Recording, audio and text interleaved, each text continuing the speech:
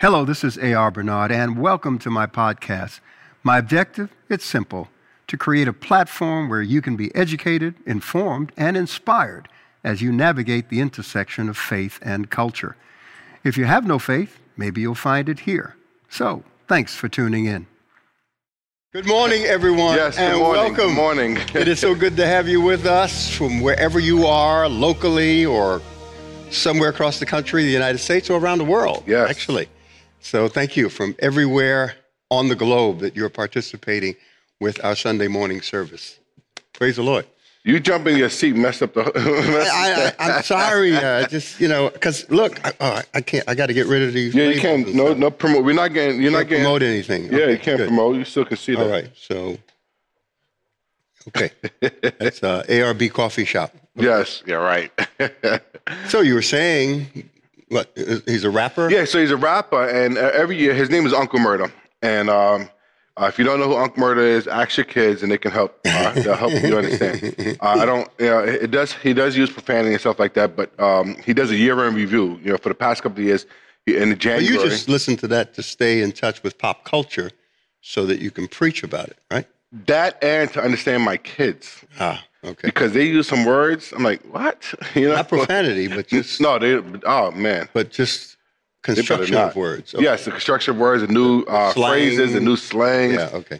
Some of the slangs are repeating. Boy, and you things got like to that. do what I had to do now. Yes. I mean, you have to do now what I had to do back then. Yes, but you really didn't listen to rap music, so the gap was a lot different. Gap, see? Generational gap. Yes. So, But he goes and he starts out talking about, as he does his year review, so he talks about everything that happened in 2020. And he talks about how bad the year is, and he refers to the death of Kobe, of how the year started. January 26th last year, Kobe died. And he made this statement because he's in the church. As the video starts up with him in the church, and he makes a statement. He said, "Come on, God, you must do better." Right? And I think that's a sentiment that's represented for some of the culture, not all of the culture, not all of the individuals. So when I hear that song, it speaks to the misconception on how we feel God should work. okay. Right? So if you're saying you must do better, there must be a standard that you're comparing what better is Right. in order to make that statement. So he must feel that there's a standard of operation that God hasn't met yet, Okay. or God is So- not meeting. Well, it's funny because I was in a board meeting with a major organization, Christian organization, that I'm on the board of directors with, and some of the conversation was about the culture and where we are. And we're going to get into that as we continue the four voices of the church. And it was this notion, the question was about millennials and their disposition and their feelings. And as I thought about it, one word came to me, and that is disappointment. Yeah. That they are They represent some 80 million American citizens, right? Part of the population, which is one of the largest since my population, the baby boomers. And they're the most educated. Large percentage of them have college degrees. But that has not translated into the kind of income in the marketplace that they would like to see, or the kind of world that they would like to live in. So they're disappointed. They're disappointed with the establishment and everything that's represented and included in the establishment. And the church is a part And of the it. church is a Yes. part of the establishment, because the church is one of the social institutions by which we judge a culture. So yeah, I could hear that. I can understand where it's coming from. I don't agree, but No, I don't. I understand where this person may be coming But from. when I listen to that, I don't get offended. I said, okay, what role will the church play to reshape that thinking? And that's Right. and that's important, because look, we believe we've got the greatest message. Yes. And the problem is we have not communicated that message well. And we've allowed other things to hijack Yes. the message. That's what we've been talking about for the past couple of weeks about the Great Commission. Proclamation, right? Discipleship, Yep. making people followers of Christ, not of a political party, not of a particular person or cultural, idea, but followers of Christ, and humanitarianism, showing the love, the life, the light of Christ to those in need, the poor. Yep. You know, and those are the things. And we have not done a good job in our proclamation, because proclamation is not just what you say, but how you live. Yes. And how you practice your faith. And we really haven't done a great job with that. And I think that this is a time of reckoning for the church, that God is judging the church, the body of Christ, in terms of how we have done with that great commission of proclaiming not just the life, death, and resurrection of Jesus, but the implications of that life, death, and resurrection. What does that mean to culture, to society, to morality, to the things that we're wrestling through? And part of that is understanding the Christian etiquette, right? So how do I respond and act as a Christian, where I still get my point across, express my disappointment, express my frustration, even express my anger, but yet do it in a manner that speaks to the template written in the scriptures. Yeah. Right? And we wrestle with that because you got pastors, you got the cussing pastor. You know, this guy. Wait, pastors who cuss? Yes, and he had some valid arguments because the lady said, "You're not going to heaven." He said, "What does Romans 10:9 say? What does John 3:16 say? You know, does my cussing eliminate me from going to church? I mean, going to heaven?" And I said, "These are good conversations that we as Christians need to be able to have." You know, and then even for those who were tossed and tangled, the tension came up when you heard me talk about the law of attraction, and I'm not. You know, and we're going to get into it. Yeah, that's more. a message that I taught back in the early 90s. But I'm not going to the extreme of the new era, the new age, new age Christianity or the agnosticism and stuff like that. I don't believe we're gods, you know, to be able to create this reality, you know, because my question is, if my reality, I create my reality, and you create your reality, and the two realities come into conflict, whose reality supersedes, right? Who settles? So, I believe that there's a certain way of thinking that pushes you towards. And by creating reality, you're talking about New Age thinking. Yes. New Age thinking believes that you can create your own reality, whatever you believe, and manifest it and live in it, which means that you're God. Yeah. All right? Because only God can manipulate the material existence. And we believe as Christians that God is the only one. He supersedes everything. And you know, we're here for a particular purpose and reason. And part of that purpose and reason is not to create a reality that manifests, that supersedes God's desires and will. Yeah, God created the material existence, especially humanity, to have an object of his love and affection. Yep.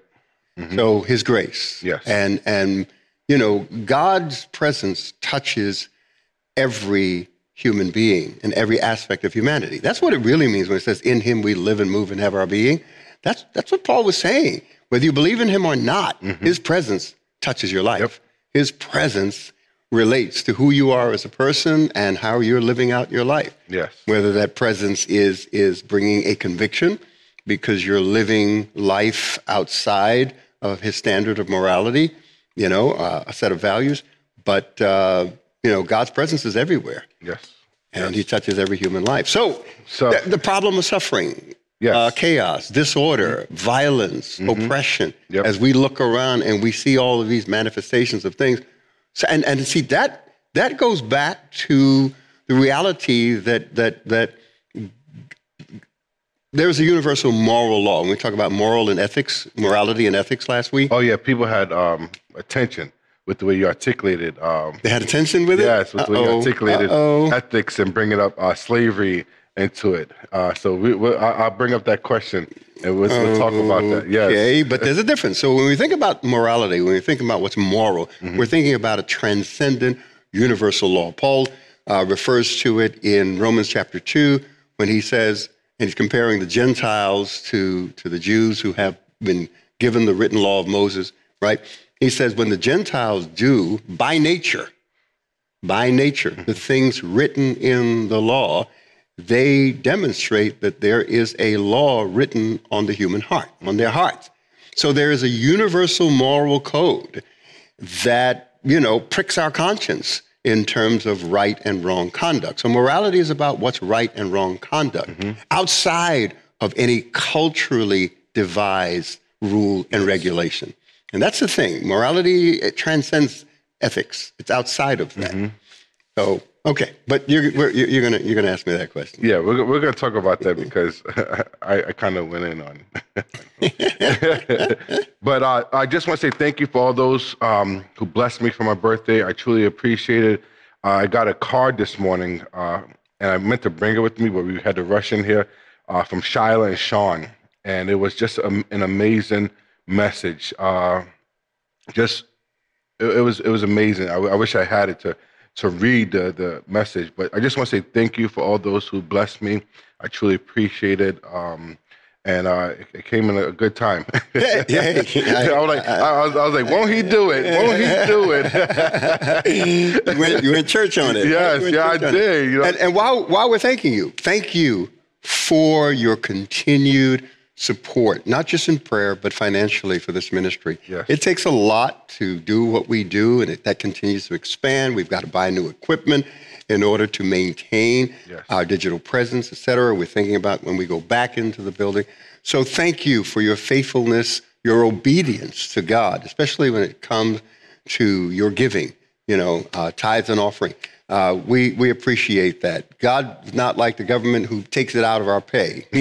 He allows us to voluntarily surrender in obedience to his word and promises blessing. Yes. I was talking to someone, this person who's pretty well off, and they brought up the whole tithing, and they were talking about remembering, things that would happen in their favor financially because they consistently tithe. And they told me they decided to just do it automatic. I said, that's the way to do it. I've been automatic for many, many years. You just set it and forget it. But thank you for your love and your support of the ministry. I believe it was Rockefeller.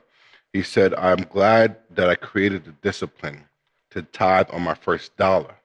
Wait, Rockefeller, the rich guy? Yes. Rockefeller? Okay. You mean he tithed? He tithed. Oh. And he said because that discipline I created on tithing the first dollar was the same discipline I used to tithe on the first million. Yeah, because it becomes part of who you are, a lifestyle. And that's a whole nother I know, right? Yes. So there are people who fight against that. Yes. It's an Old Testament rule. And if you've got to find some theology to keep so that you don't have to tithe or give offering, just don't do it. That's all. Don't try to justify yourself before God and human beings. Just don't do it. So redemptive voice, because people, they want the final one. So redemptive voice. All right. So got the redemptive voice. You got the moral voice, prophetic voice, and humanitarian voice. All right. So redemptive. Yes. All right. Which is about reconciliation and healing. 2 Corinthians 5:19. God was in Christ reconciling the world to himself. And he's given us the ministry and word of reconciliation, whereas he has sent us as ambassadors. All right. So that's essentially what it's saying. So redemptive voice, we look to redeem humanity, not throw it away.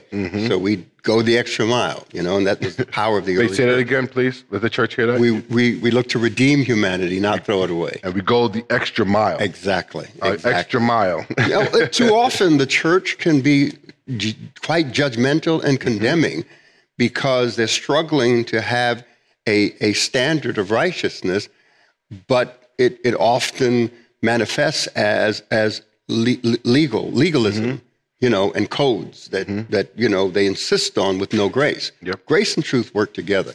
So the church cannot be the place of refuge as God intended, and yet too often become judgmental and condemn people. Instead of helping them, understanding. Look, you say, look, you messed up. You did this. You made the choice, but here's God's grace on it. Yes, let's walk through this together. Exactly. I'll be there with your consequences, helping you walk through it. So people take responsibility. That's a place of change. That's a pivotal point. Repentance. Change. So moral voice. So redemptive voice. Right, which is about healing, reconciliation. Then there's a moral voice, which is about a moral standard. And we hold society, especially those in power, accountable to a moral standard. which is important because, we bring, and we're going to talk about this in greater detail, we bring, as a church, a moral value consensus to society. And that's important for concord and justice because those issues are not necessarily taken up in the legal codes of a society because you can have unjust laws. Yes. Right? Laws that actually reinforce injustice. All right? And you say, so because there's a moral standard, and that moral standard is objective. Right. Correct? Right? Supposed to be. It's supposed to be objective. Well, no, the God-given the God-given moral standard, is objective. And we tend to become objective, and we try to say, because of the whole idea of consensus theory. Yeah. And consensus theory just says if the larger masses says this is okay, then it's okay. Yeah. Right, and that's a problem because then we land back at slavery. Larger masses. I like that. That's good stuff. Because it relates to what I want to talk about. Yeah, so the larger masses says it's okay, therefore it's accepted as a moral code. And that's cultural influence. Yes. So if the cultures and look, children say, but so-and-so is doing it. Everybody's doing it. Yes. Which is not true, but they say that to justify engaging in some activity that may be inconsistent. And they create a subjective moral code that responds to the guilt. Say it again. Conscious. Consistent. No, consensus. Consensus theory. Yep, consensus theory. Okay, so whatever the consensus is, that should be okay. Yep. Which makes sense because those who want to change the present consensus will try to do so to make it acceptable to the broader society. And if we can't get the majority to do it, we legislate it through law. Yeah. Wow. That's good stuff, man. So we've got the church's four voice of proclamation. It's a redemptive voice, moral voice, and humanitarian voice. Yes. Which is simple. I mean, that's clearly understood. It's us reaching out to the poor, the disenfranchised, the oppressed, those who are marginalized within the society, what Jesus called the least of these. Yes. He made it clear. I was hungry, you fed me. I was naked, you clothed me. I was in prison, you visited me. All of those things relate to those in society who are less fortunate. Yep. And we have a responsibility to be our brother's keeper, that the stronger bear the infirmities of the weak. And that's the common good. That's how we come together. And that's what's so beautiful about the kingdom of God and his way of doing things. So the prophetic voice is actually lost. I got into it because of all this stuff that's been going on in our society for the last several months around the election, et cetera. But let me talk more, go into the prophetic voice. Because I have a question that was asked to me about the prophetic voice, because people say, well, the person who prophesied that Trump was going to win and be the next president for the next 4 years wasn't wrong because they felt it was stolen. So therefore, he still won. But my thing is, if it was a prophetic voice given by God, he would currently be the president. It wouldn't. Biden wouldn't have been sworn in, right? Biden, because you can't change the rules. Yeah, and it has to be holistic. So if this is what you said, you can't just take parts of it and say I'm justified in my prophetic voice. Right? There are people who are doubling down. Yes. And look, we're not bashing you. We're not saying you're not a prophet. We're saying you messed up. You missed this one. That's it. You missed this one. So you can double down and dig in, to try to justify yourself. But then the question is that out of your pride, or is that because, you're standing up for God? Because that's the way people want to make it seem. Look, Daniel chapter 2, verses 21, beginning of 20, 21, 22. But 21, it says, God is the one who changes times and seasons. He sets up kings and he removes kings. If we believe that God is in control and he determines who's in power, no matter what nations or society, no matter what governmental system, that God makes that determination for a much broader purpose, because he's working everything according to his eternal purposes, which he purposed in Christ. And ultimately, everything is to become subject to Christ's rulership, right? Then we have to say, okay, God did that. Now, you can't say that God is the one who puts people in power and then say the devil stole it, because that makes the devil greater and more powerful than God. So we've got to be consistent in what we think. So there's a redemptive voice, a moral voice, to uphold the standard of right and wrong conduct, especially amongst those in power. We talked about morality being guiding principles, universal and transcendent guiding principles. We talked about Dr. King holding America accountable for issues of race and discrimination, right? That it was immoral, essentially. And the prophetic voice. And again, the prophetic voice is not about fortune telling. It's not about, predicting elections and things like that. Because remember, there's public revelation and there's private revelation. Yes. And private revelation is open to discussion and judgment. Public revelation, which is the authoritative body of truth in Scripture, all right, that we hold as the authority. Yes. Okay? Public revelation is the body of truth, which is in Scripture, right, that we hold as the highest. That's the authority. Yep, exactly. authority. That's the authority of the Bible, the authority of Scripture. Private revelation, that's something they have responsibility to judge. So when people say, I went to heaven, I went to hell, and here's my story, I can't judge. I don't know. I can't judge that. I mean, if you talk about what happened in that experience, and I can relate some of that to Scripture, you know what I mean? Then I can judge the experience. But whether you went or didn't go, I don't know. You can make a movie about it and all that. I mean, it's wonderful in terms of the effect that it may have, making someone say, wow, that's amazing, that's beautiful. But that's good. But again, we have to be careful when it comes to private revelation. And remember, the prophetic is predictive to the future, all right? But primarily analytical to the present.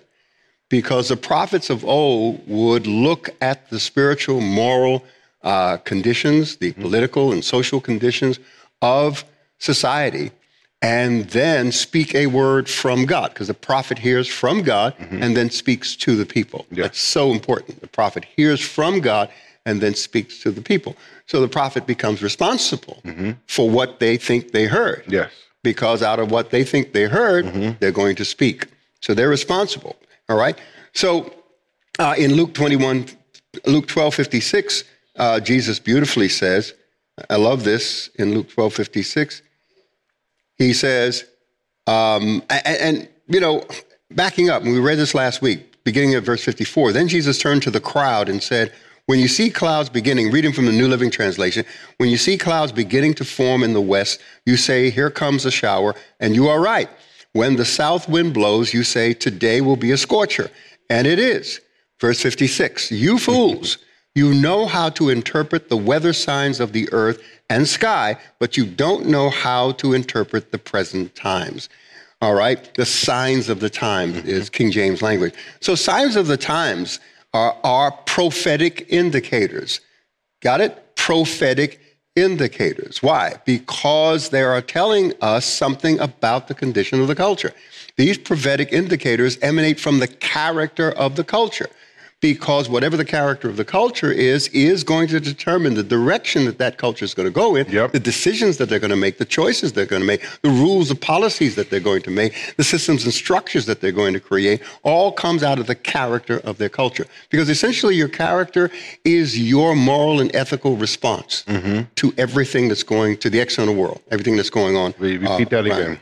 Your moral and ethical response to everything that's going on around you. To the world in which you live, right? So here's the thing. So the prophetic, and most importantly, as the church's voice, the prophetic voice, most importantly is the spirit of discernment.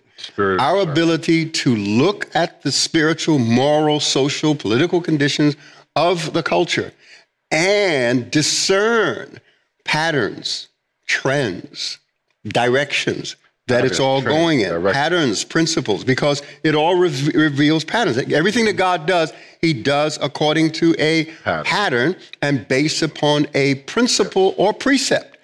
Because a precept is a rule that God has, a commandment that God has established, right? So the signs of the times, all right, reveals patterns, principles, and trends that are shaping the present and future of the society. They're indicators of where things are going spiritually, morally, ethically, legally, in terms of law and policy, because they're going to be creating out of the character of the culture certain laws or changing laws. You see, and that's why it is so important that we discern these things. So the prophet, like I said, becomes the radar. Yes. You know, the radar of the society watching, you know, the society's moral direction. So it becomes a moral radar system. So the prophet, through the gift of discernment, right, is a nation's spiritual and moral radar system.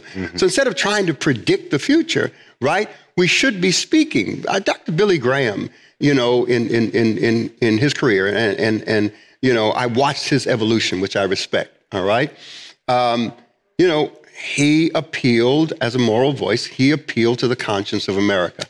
And you look at his old messages, and he was saying, "Look, this is what's going to happen. This is what's going to happen." And there are others who are unliked by many in this culture, and yet they had a prophetic voice in terms of crying out against what was happening morally in the society. You know, so there is something, as we speak about the prophetic, and let's go to the board, because I was thinking about this and our need to understand this so importantly. There is something in our society called the culture wars. Now, you've had to have heard of this by now, the culture wars. And it's really the tension that is taking place. And this has been happening in American society for a long time. Some look back to the 1960s. Some look back to the 1920s. Because the term culture wars actually comes from Europe, where the Catholic Church came into conflict with what was happening within the society there. But culture wars is when there's a tension between what's influencing the culture, all right? So it's traditional, and I'm careful with these words because everybody has their definition. Traditional and conservative values versus progressive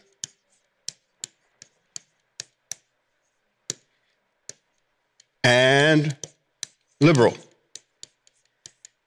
So right here is a tension because politically, socially, people identify themselves as traditionalists or conservatives.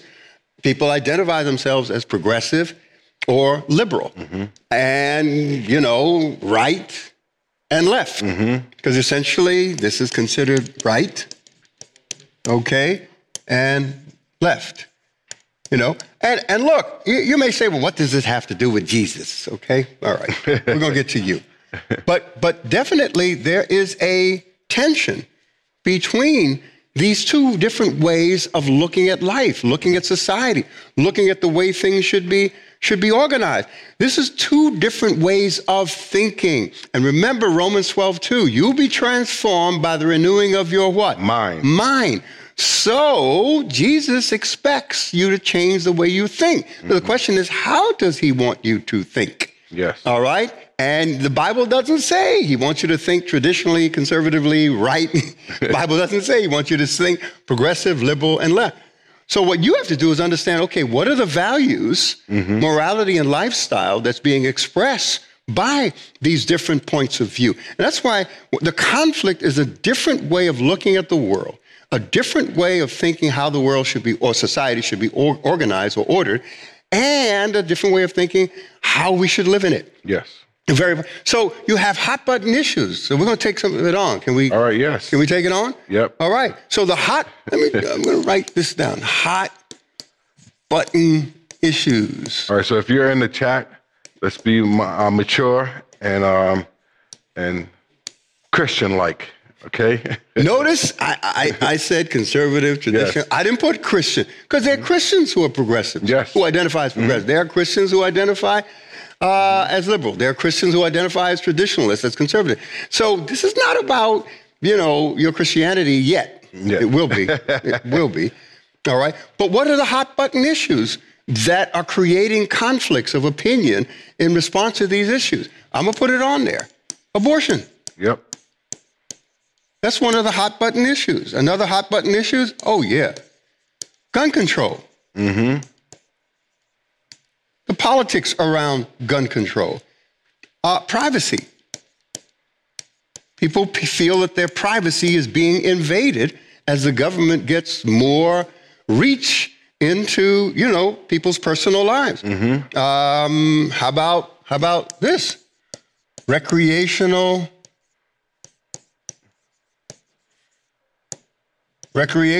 drug use. What we're talking about. Yeah, because a lot of people ask me, is it a sin to smoke marijuana if you have that's recreational drug use. Yeah. So you have medicinal drug use, and laws are being passed and policies, right? And people are asking, is it okay as a Christian to smoke marijuana? Yep. Is it okay as a Christian to grow a pot farm? We're not answering those questions right now. So now Generation Z is tuning in the tail end of millennials. All right. Censorship. What I can say and what I can't say. Yep. And there's been so much hypocrisy from both sides concerning censorship, because people want to censor things when it's to their benefit and won't be able to freely speak when it's to their benefit. And that's why I tell people, I said, if you allow them to attack one amendment, all other amendments are up for grabs. So they say that, for the Second Amendment with dealing with guns, they say, well, the technology of guns weren't there, and there was the musket, one shot, stuff like that. Now you have you can shoot a whole bunch of people real quick. Things have changed. I said, well, then if that's the case, and when it comes to the First Amendment and freedom of speech, the technology wasn't there. There was no social media. There was no Instagram. There was no cell phones. So they can use the same argument to go against both of them. And if you are okay with one, then you got to be okay with the other. What word did you use? Arguments. Yes. Hold on to that word. Okay. Very important word. All right. How about this one? Sexual orientation. Yes. This gets into the whole LGBTQ movement. Yeah, because I have a question. And worldview. Because so they're being so one-minded. So Nancy Pelosi said that we're not going to use he, she, the whole female thing, but she still said she was the best grandmother. She was talking about her womanhood. I know. You know what it is? But the problem is when you look at certain languages, they lean heavily on masculine and feminine identity in order to talk about that word. To make distinction. Yes, to make distinction. So I want to say, what's going to happen to that language? People come up with ideas, and all of a sudden they want to apply those ideas without thinking it through. Yes. To accommodate a constituency or a group of voters or something like that. So I'm looking at Spanish, Italian, and you look at the words and like, okay, well, I can't say that, Well, like that, and that's what it is. So a big one, separation of church and, state.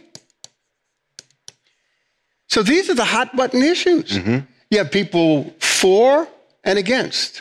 Yep. Each one of these items, or determining, what's the best way, how do we respond?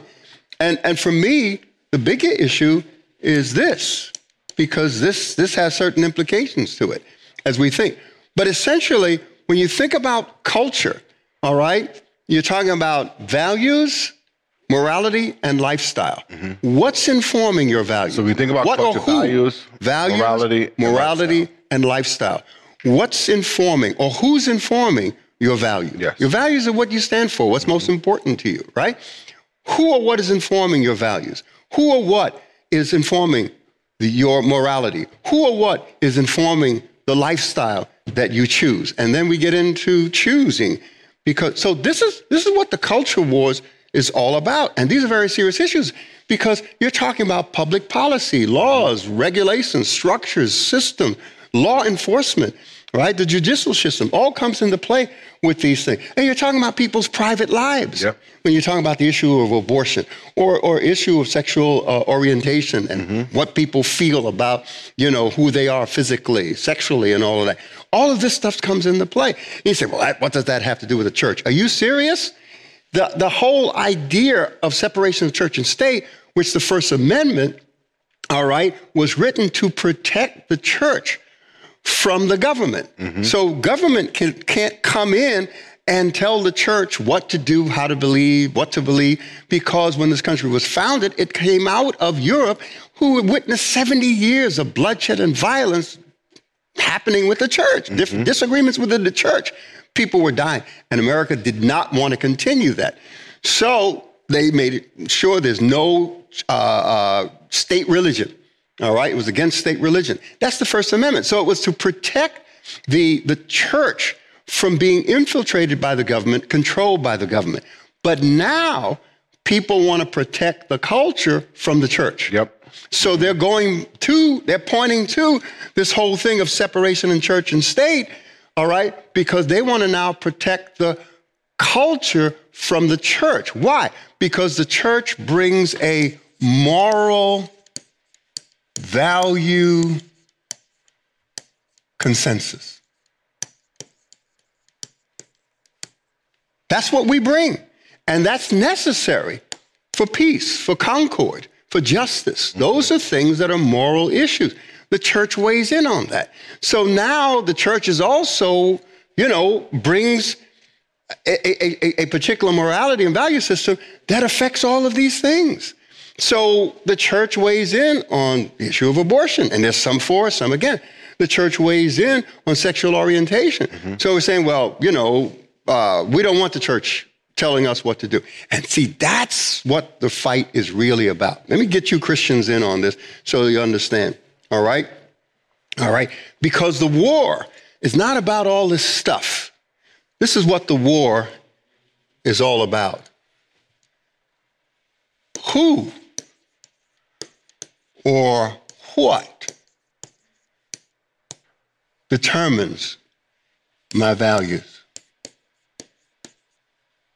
my morality, my lifestyle?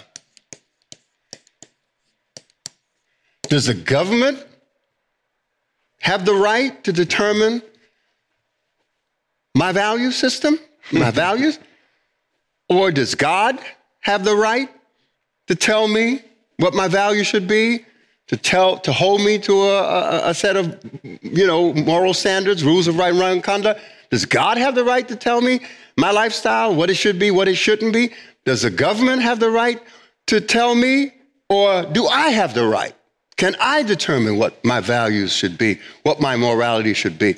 I should have the right to determine what lifestyle I want to live. Nobody should have that right but me. Yep.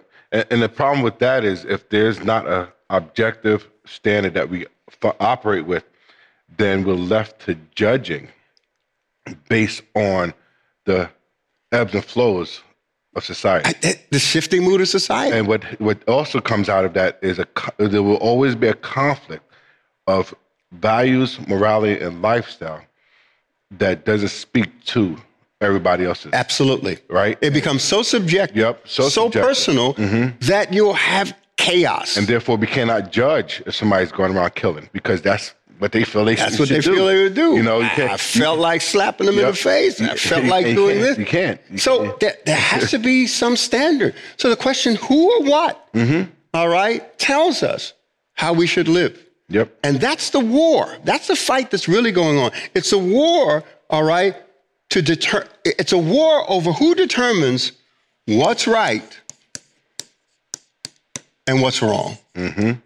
That's what the war is really about. I mean, we boil it down to issues like abortion, sexual orientation, gun control, privacy, and all that.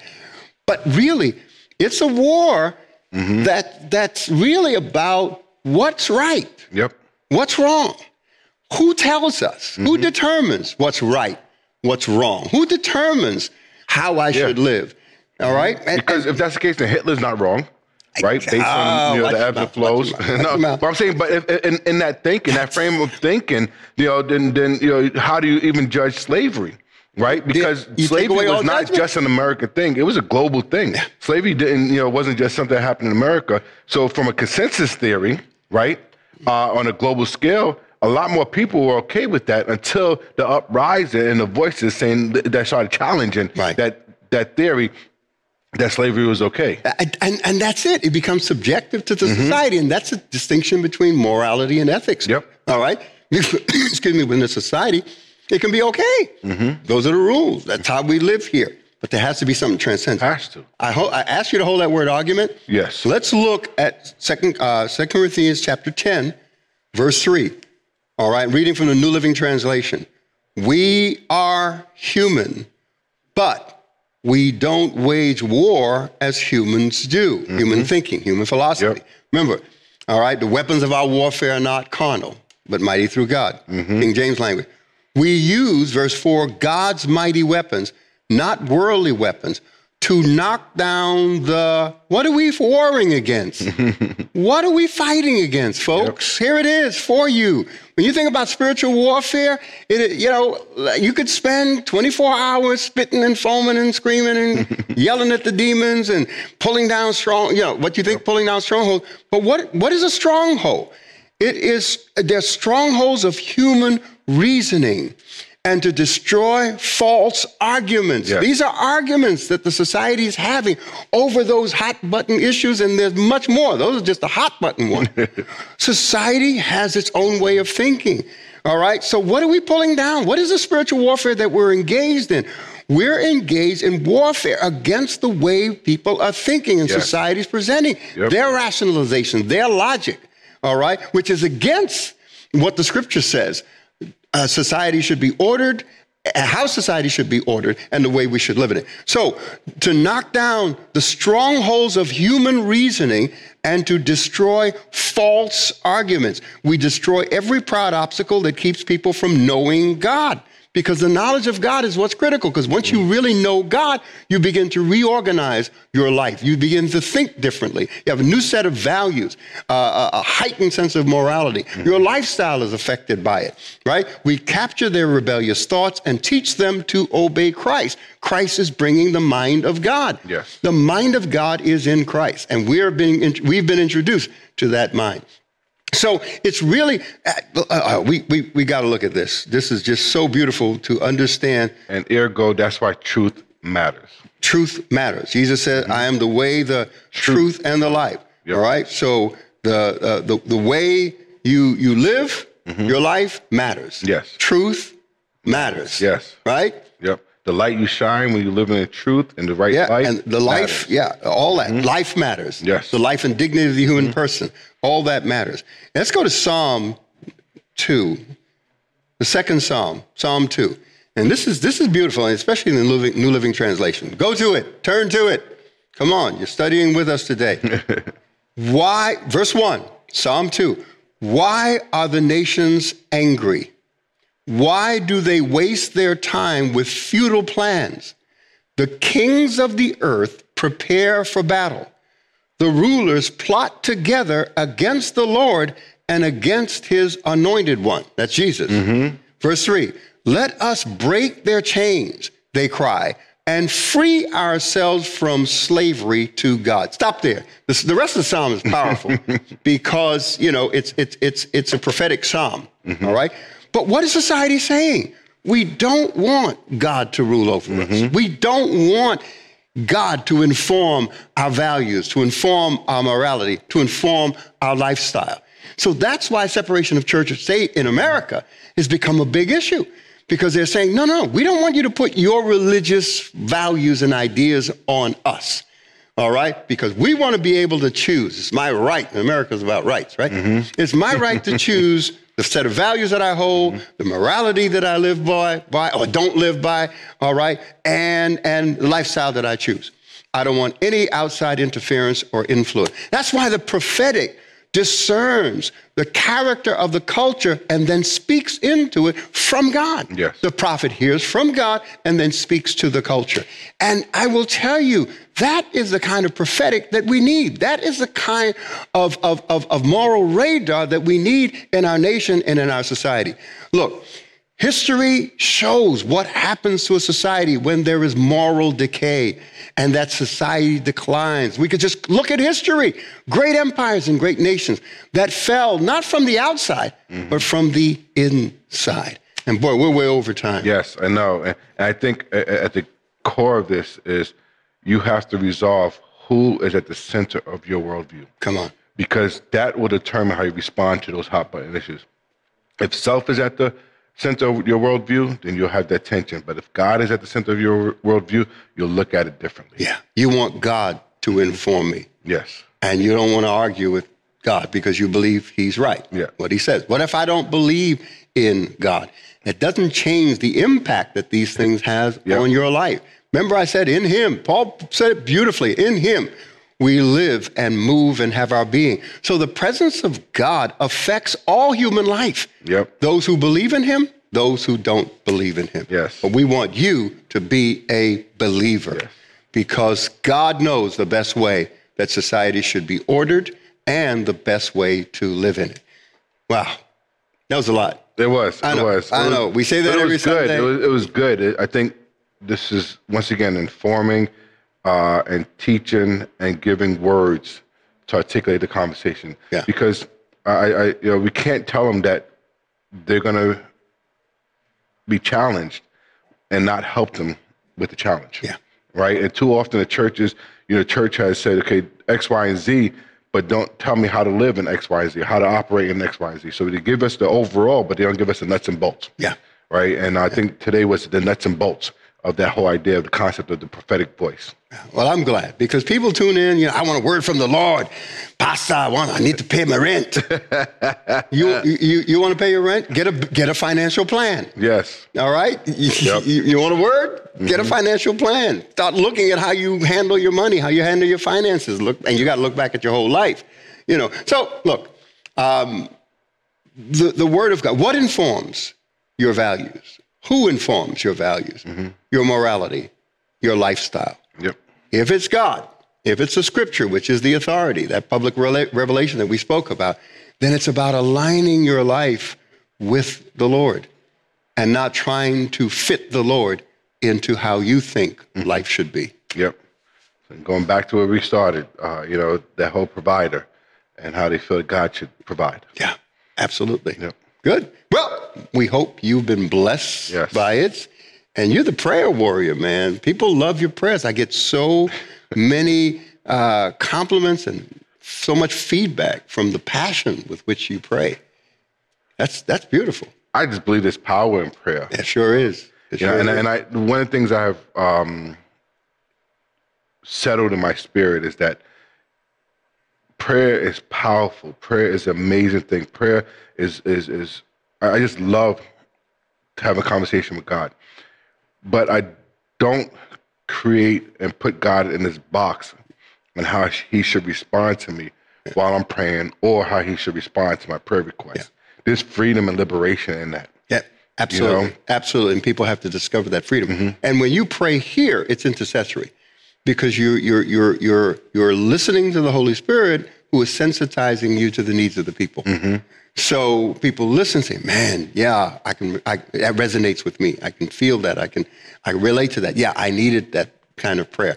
So that's the whole prayer thing. And our umbrella theme is prayer. And so now when you see the weapons of our warfare are not carnal, we've got to pull down. We've got to change the way people think. That is part of the warfare. The scripture says in 2 Corinthians chapter 4, verse 4, that the God of this world has blinded the minds of men. So people become blinded. It's not that they can't think or see. It's that the way they're thinking, all right, is apart from the mind of God. So I got a challenge for you saints before we close and we move on to the minister that's going to pray. Surrender your mind to God. I challenge you. 2021, just surrender, total surrender of your mind to God and watch how things change in your life. That's a boom. Bam. Welcome to the family of believers. I'm so excited for you. I'm so excited for this next journey and this next walk with you. So if you received Jesus Christ as your Lord and Savior, we just want to say welcome, right? Amen. I'm so excited. Amen. Yeah, and this is important because what we're talking about today goes back to Matthew 6:33, where Jesus said, seek first the kingdom of God and his righteousness, and all these things will be added to you. But the first part, seek first the kingdom of God. And the kingdom of God, I remember when I first got saved, I thought it was heaven, where you go to after you die. No, but the kingdom of God is much more than that. It is a comprehensive way of seeing life that informs our words, our thoughts, our motives, our actions, our attitudes, and our choices. So it says, seek first the kingdom of God and his righteous way of doing and being. and you become a magnet for the things that others have to pursue, often in the wrong way. Yep. Hallelujah. Hallelujah. That's good stuff, man. All right, that's prosperity right there. That's the inspiration aspect. So they can take Hallelujah. Seek first the kingdom of God. Let's pray. Father God, thank you so much for this opportunity to learn and understanding. The voices that we operate in, and we understand that the voices don't operate independent of each other, but they flow together. So Lord, I pray for us to be able to give us the words at the tip of our tongue as we move in that redemptive voice. Being seasoned with our talk, our speech.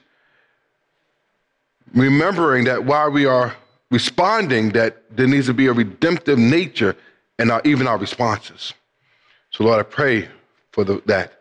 I pray also for the moral voice that we operate in, that you would just bless us with the understanding of the standard of morality in which you operate. Hallelujah, Lord. So that will supersede any of our own personal agenda, our personal desires, our personal views on the hot button topics, Lord. I pray that you would just touch us in our humanitarian voice. Give us the desire to go out of the way to respond to the needs of others. Yes, Lord. Of Hallelujah. Others. Yes, we are our brothers and sisters' keeper. We are there to be one with each other, Thank you. helping our neighbor out. Yes, Lord. And Lord, our neighbor, we understand, is anybody that we're next to.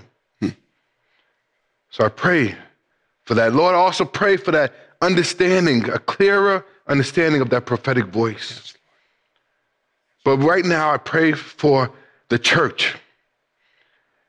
I pray for the group of individuals that are unwilling to really apologize and resolve the fact that they got this one wrong. But I pray also for the ones that are sitting in anger towards those who prophesied and got it wrong. I pray that we have a spirit of unity that will just sweep through the Christian body of believers. Lord. Yes, Lord. I pray that you just anoint us afresh to do what it is that you have called us to do. Right now is a time for us to operate and understand the urgency behind how we live our life. So I pray that you just have your way. Lord, you're a good God, a wonderful God. Thank you, Lord. Thank you, Lord. And right now, we just pray and ask that you guide, guard, and govern our paths. Pray for protection throughout this week. But Lord, I pray that you touch our ears to hear your voice as we meditate on this word. Yes, Lord. In Jesus' precious name. In Jesus' name. Amen. Hallelujah. Amen. Hallelujah. Wow. I don't want it to end. I want to keep going. But we will. Yes. We will. Amen. Yes. Amen. Amen. So, until next time. As we leave this place with never God's presence, Jesus is Lord. Period. We believe it, we proclaim it, and we're seeing it come to pass. God bless and enjoy the rest of your week. Thanks for tuning in to the A.R. Bernard podcast. I hope you were enriched by the information and or the conversation. Make sure, subscribe by clicking the link in the bio to gain more information about me and the work that I'm doing. Again, thank you and God bless.